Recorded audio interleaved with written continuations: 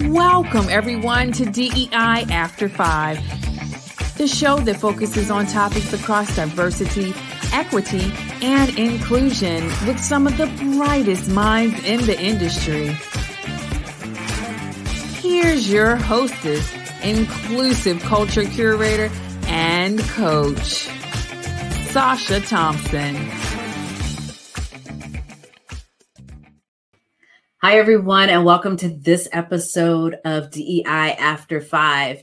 So the more I do this work, and actually when I think back to when I was in corporate as an employee, I thought that it was very important, or I saw that it was very important that my manager, the leaders in the organization were really bought into diversity, equity, and inclusion. And I could tell that for many of them, it was so difficult for them to kind of wrap their brains around, while for others, maybe because of their identities or the lives that they lived outside of work, it was a little easier for them to get bought into what we were trying to do or what the organization was trying to do.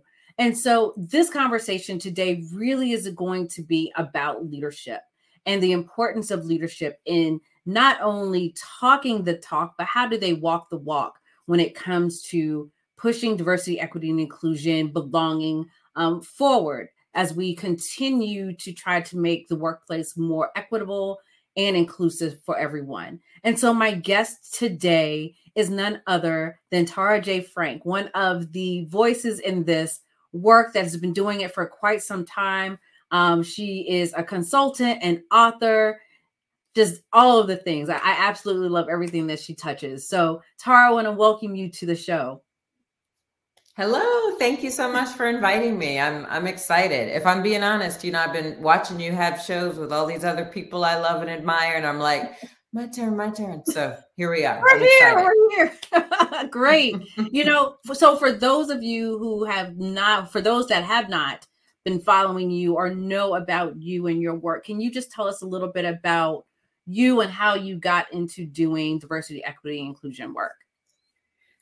Yes, absolutely. I will try to do this succinctly, but I have been adjacent to diversity, equity, and inclusion, leadership, talent, multicultural marketing, right? All of that pretty much since the beginning of my career. But I'll say maybe 20 years proper.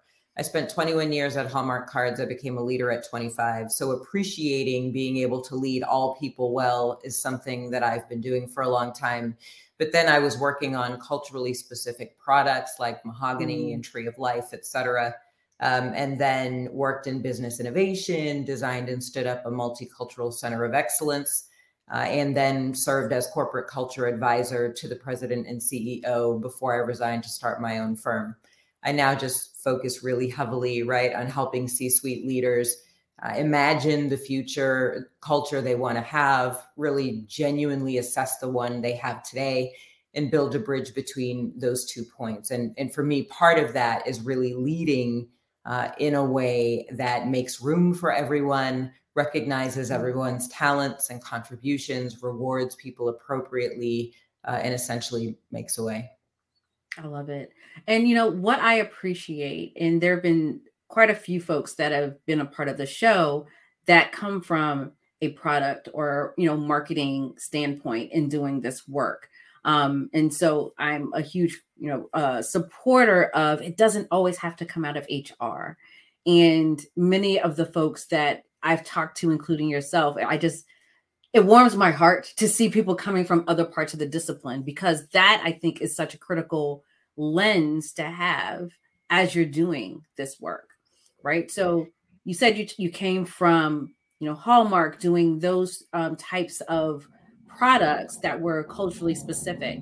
And so how does that impact how you approach your work now? Yeah, this is a great question. I was actually talking to somebody about this a couple days ago. I worked on culturally specific product, but I worked on all the product as well, right? Everyday card season, I have done it all.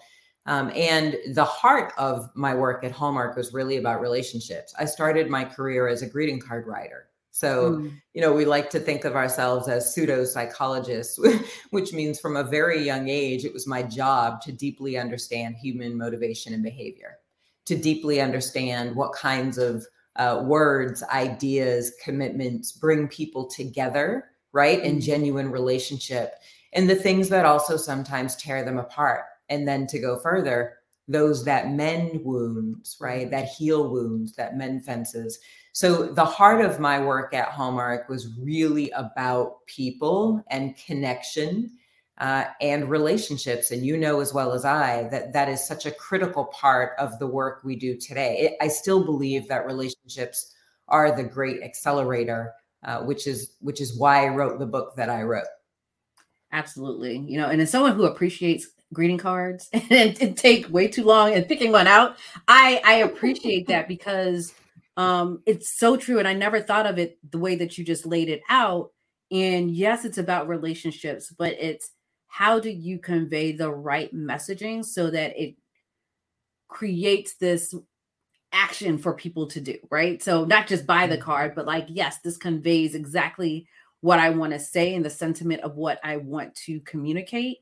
And that is kind of what DEI work is about. Like, how are you getting to the heart of what it means to be, quote unquote, marginalized, right? What are the voices that need to be heard or seen or recognized, and doing so in a way that people get it and people want to. Go ahead. No, I always thought about greeting cards as emotional springboards. That's the way, when I was kind of leading strategy, because I started as a writer, but then my last role in creative was vice president of creative writing and editorial. So all the word people reported up through me in my organization. And I used to just think about that particular vehicle as an emotional springboard. It was not going to get the relationship job done, but it could certainly get the connection job started. And help people get a little bit further along the way. And isn't that true of our work, Sasha? Absolutely. Right? We don't go into organizations and solve world hunger, but if we can help people think differently about their existing relationships, if we can help them get down the road just a little bit, right? Get more comfortable with having the kinds of conversations they need to have and collaborating to solve them, then we can give them the tools they need to keep that work going. Yeah. Let's, talk about transition. Like, that's how you make the way. So, talk about how I did that there.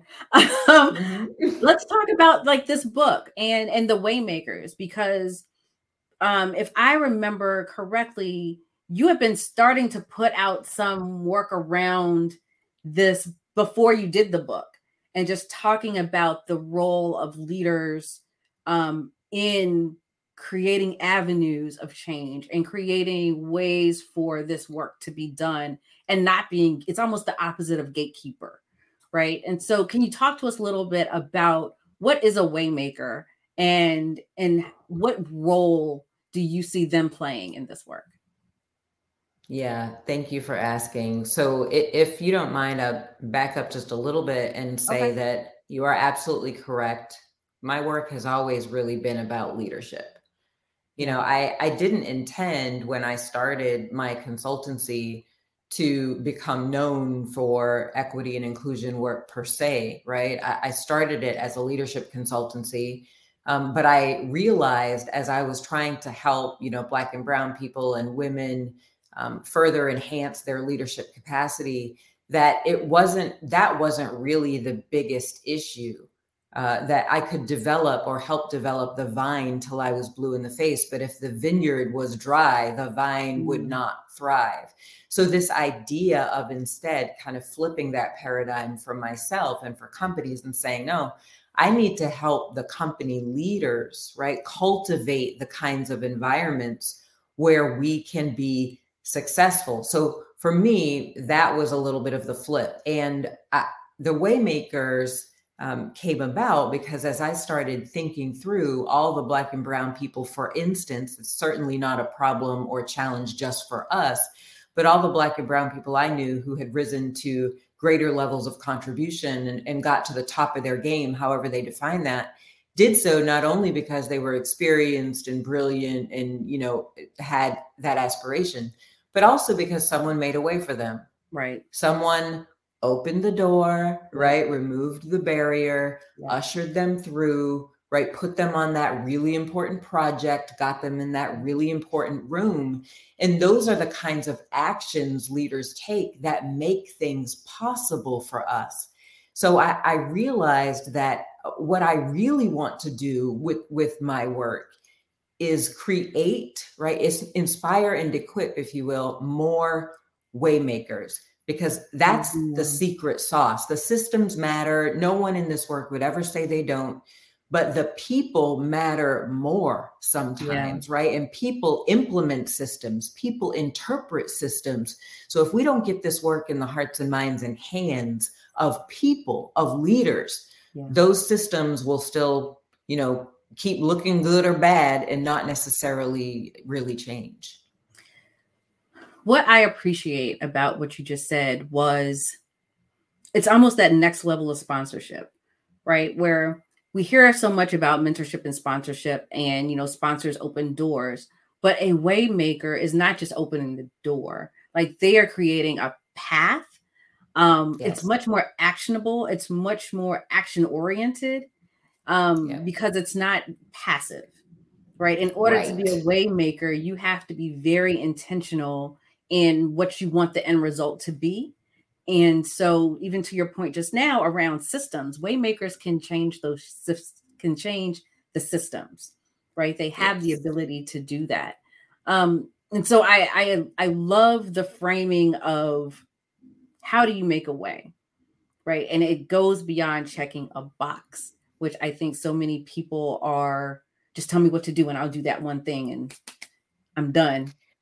Yeah. And you know this, I mean, a lot of people have been looking for the formula, right? Like I won't forget. I mean, a few years ago, I was going into some companies and they were literally asking me for the list of things to say and not say. Yep. And you're trying to help people understand that's not at all what any of this is about. And no one is ever going to be able to give you as comprehensive a list as you want, because circumstances are always changing. People are always changing. Folks are individuals. Like that's not a success strategy for you at all. And I love the way you talk about Waymaking being active, because that's really what I was trying to get at. Like the idea of allyship is something I support. Clearly, it matters. But I think the more we talk about it, even that concept, I believe, people are looking at it more these days, in some cases, as a cheerleader or as an encourager or as someone who seeks to understand your situation. But I can understand you and cheer you on and encourage you and not get my hands dirty at all. That part. And Waymakers get their hands dirty. Yes. Right? Waymakers don't only seek to understand what's in your way, but they sometimes go before you to move it so that you can keep moving. I love that. I absolutely love it, because ally and allyship has become one of those terms that I just don't care for, because it becomes like this badge of honor, right? Mm-hmm. I'm an ally. You can't call yourself an ally, because it's about action. What are you doing that's actionable that others will call you an ally, right? It's not something that's self-appointed. And then what aligns exactly with what you're saying is, what are you willing to risk in that process? Because if you're just calling yourself an ally and standing on the sidelines, then are you really an ally? And so I love how you said, with a Waymaker, they will sometimes go first to clear the way so that path is uninhibited. And there's so many leaders that I think are willing to do that, but don't necessarily know that that's what they need to do. Right. It's, this is the part that I get most excited about. So when I thought about, writing this book, I wanted to make sure that I wasn't just writing a theoretical book, right? Mm-hmm. That I wasn't just saying, this is what Waymaking is, and this is why it's important. but that I also started to solve the problem. And the problem, as I have identified it in, being in all these companies over these years, is that even when people want to make a way, they often don't know exactly how, or they feel insecure about doing it, right? It's a hard thing to get wrong. When the stakes are high, emotionally, professionally, people tend to kind of hesitate and they sit on the fence. They're watching like, yeah, it feels like a good idea, but people need to not only be inspired to get off the fence, they need to be equipped in order to get off the fence. And they need encouragement. They need to build confidence, right? Like, not only can you do this, right? But you already do it in some parts of your life. Here's how to translate that. Here are some tools for you, some strategies, etc. So that's what the book was intended to be. It's an invitation, but it's also a little bit of a field guide. I love it. And part of the process of learning and growing is getting dirty. It's making mistakes and it's learning from, we do that with children, right? Right. Okay, fall, you get up. You didn't die in that process, whatever it is, like there was a lesson learned. What did you learn from it? And so as adults, we have this fear of messing up, particularly the higher you are in an organization. And so what are some of the places and spaces that you can mess up, but also give yourself grace to do so? And what resources do you need to have around you in order to kind of help you navigate, that whole process? So I love and I appreciate that. And I think the more and more I do this work, especially talking about inclusive leadership, the more I see that more leaders did not want to do the right thing. And so a field guide to help them do that is so critical in this conversation, because none of this work will happen if they aren't on board. That's the bottom line, right? Like I tell people all the time, this is your work. This is about leadership, and it is your work. And if you do not do it, it will not happen. I often kind of talk about, in the book, I talk about the tipping point theory, essentially, or 20-60-20 principle. And any change you're trying to go through, you're always going to have about 20% on the front end, like, let's go, let's get it, let's make it happen. About 20% on the other end, like, don't touch my stuff. Right. And then most of the people in the middle who are like, again, observing, trying to figure out if they fit in, where they fit in, what exactly to do once they get off the fence and into the arena. And I really do believe that if we do not invest more in what I call the lagging group, right, which is kind of fence sitting group, if we don't invest more in them and help them become leaders, then two things will happen. One, we'll never get anywhere, which I think is indicative of what we've experienced in a lot of ways over the last several years. But the other thing that will happen is that 20% fixed group will continue to get louder and bolder, right? And just a little bit more prominent, right? We are seeing it because what we're doing is we're not building our leading group with intention, right? We're not equipping people to lead. And to double down on that, we're focusing now on how do we make the fixed group happy? How do we help the fixed group get more comfortable? I tell people all the time, I'm like, you are going to spend all your time trying to fix something that is unfixable. Some of these people do not want equity. You're right. Like, they don't want diversity. They do not want inclusion. And so you're asking me how to fix an unfixable problem. Focus instead, right, on amplifying your leaders and inspiring, equipping, and encouraging your laggers. To me, that's the only way we get anywhere. Absolutely. Like, that's where you put your energy.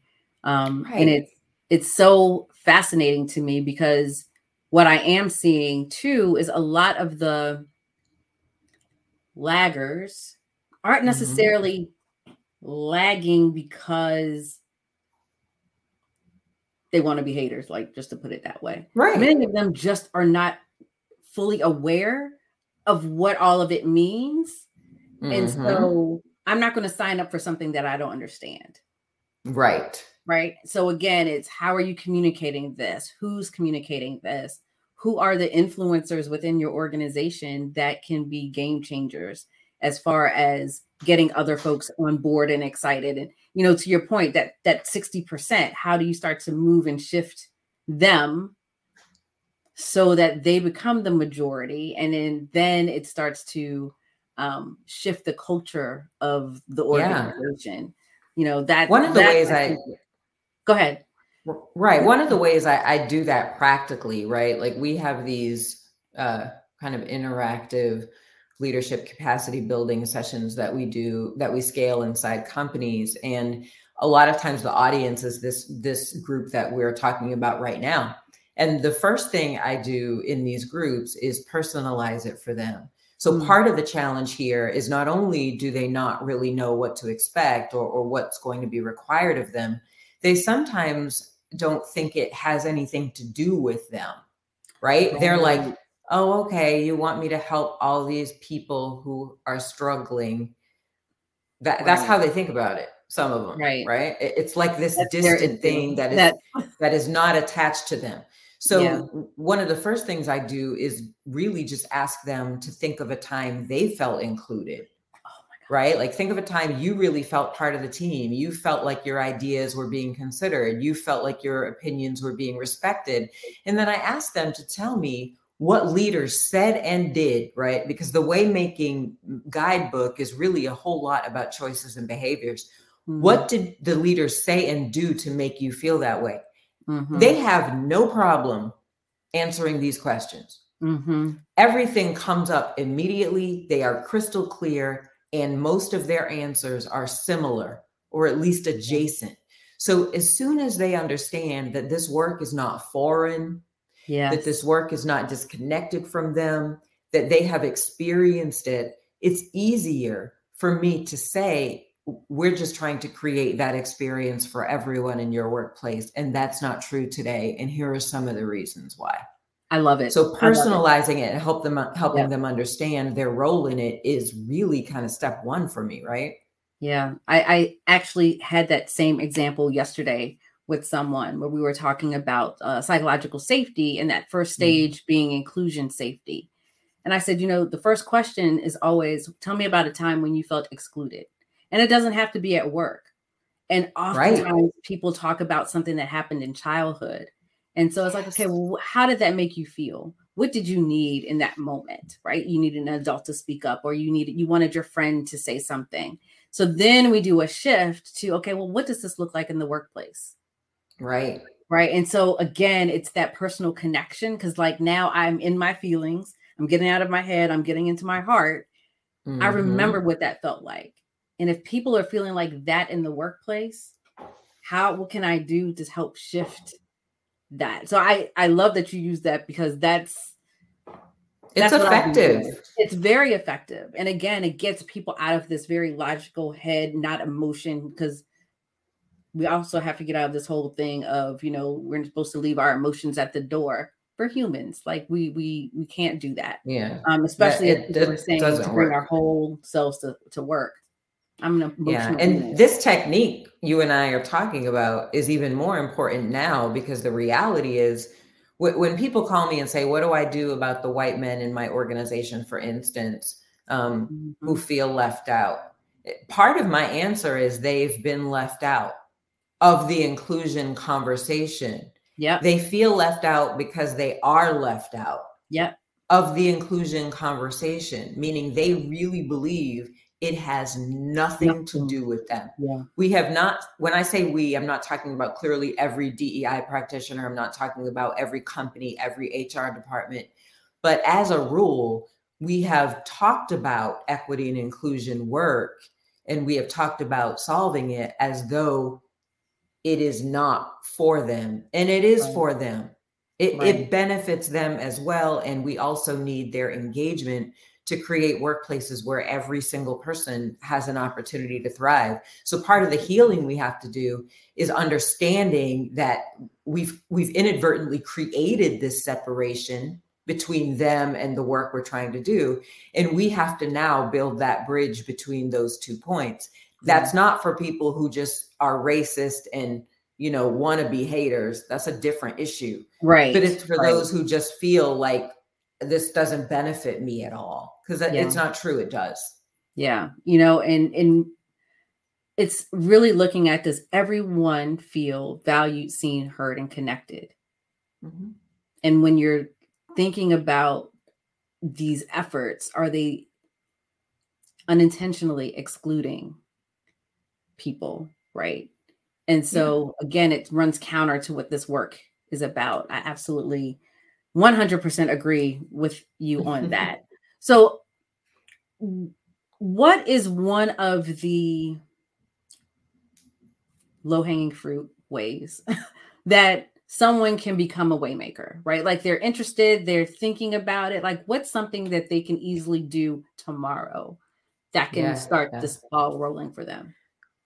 So good question. Quick frame. I talk about the waymaking path or clearing the path as realism, responsibility, and relationship. Realism is embrace what is true about your employees' experiences.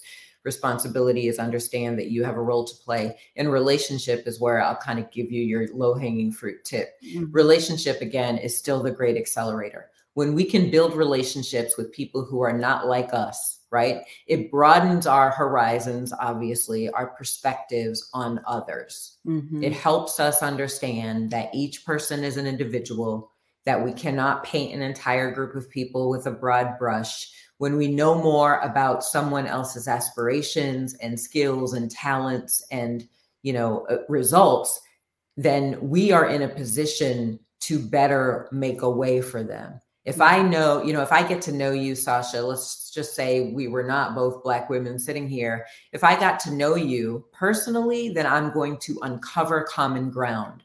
And that affinity is going to make me want to help you.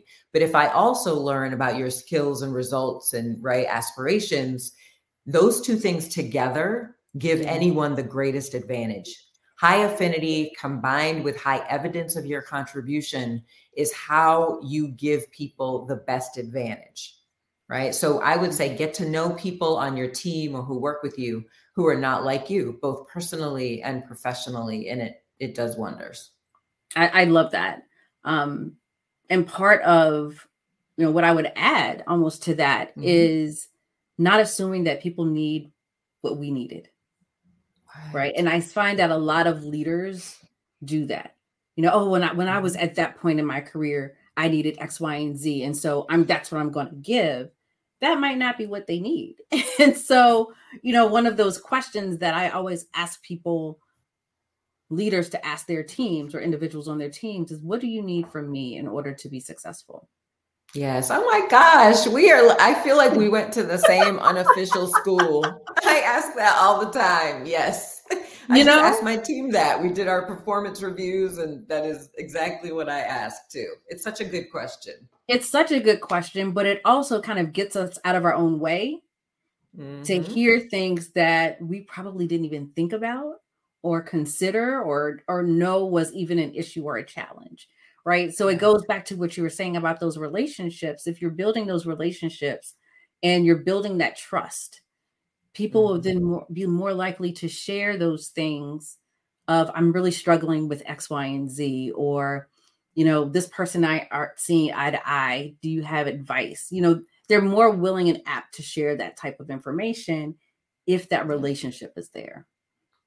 Yeah. And another quick tip that I share in the book is ask people who report to you, what can I do differently? Yes. To better enable the team. So asking someone, how am I doing, is a risky proposition because nobody wants to say poorly. Right. But if you say, what can I do differently? You're already putting the stake in the ground that I recognize there's something I could be doing better, right? You're saying it instead of making them say it. So it's kind of connected to the example we just talked about, but just a little bit of a half twist. Right. I love it. So Tara, if people wanted, actually, no, before I even go into that, I'm gonna ask this question. Okay. How do you fill your cup? What do you do to take care of yourself as you're doing this work? Yeah, this is it changes honestly every year. I will tell you that at the turn of this year, I decided that I wanted to embrace the ease that is available to me. I have learned that I tend to make things complicated for myself, meaning I feel like I need to be working all the time. Like there's something I'm not doing that I need to get done. And last year was that way for me, and it wore me slick. So this year, when there isn't anything on fire, then I'm allowing myself to rest during that time, right? When I've checked the boxes and the tasks have been completed, I'm allowing myself to just be like, well, I know it's only 1:30, but there's nothing else that that's really due right now. So I'm going to go do this with my family member, or go read a book or something like that. So embracing the ease, right? Accepting that ease that is available to me is something that I've never really been good at, but I'm practicing right now, and it's doing wonders. I love that. I tell you, we might be just kismet spirits, or because I feel that way. I feel it. Oh my goodness. Earlier today, I had a little bit of a break in between calls, and I was like, you know what? I'm gonna play Pet Saga right here in my chair and just space out for a moment. And it was so good for me to be able to do that. And I think it's important that we take that time, as needed, because when those times, that crunch time is here and we're just constantly going, we're always wishing for, I wish I had more time to do. And then when we do, we don't. Yes. Oh, think about it. Like work life is usually like this. And I think we are conditioned when it's like this to like force it back up there. Oh yeah. No. Like, oh, that doesn't seem right. Let me just keep doing stuff so I can ratchet it up. And that's not sustainable, right? Like then we hit a wall, we get sick over Christmas or the holiday. It's a mess. So when that comes down like this, I'm just trying to hang out there. So far so good. Check in with me though in about 6 months. I love it. I love it. I love it. So Tara, how could people get in contact with you if they wanted to follow up with you, find your book, all the things? Yeah, thank you. So they can find me at tarajfrank.com. We're also at wearethewaymakers.com. I'm very active on LinkedIn. It's a good place to hang out with me, and see what I have to say, my thought of the day, if you will. The book is available everywhere online that books are sold. So if you literally just put in The Waymakers, you will get more results than you want or need. And there are a lot of places to buy the book there. We also have the audiobook is available on both Apple and Audible. And the ebook is out there too. So hard to miss me if you look. I love it. I love it. Put it all in all the places, all the spaces. All the places, all the things. Tara, thank you so much for joining us today. I think that this is such a critical part of the conversation that a lot of organizations need to have, because we need to make some more Waymakers for sure in order for this to be successful. So thank you so much for your work and all that you do.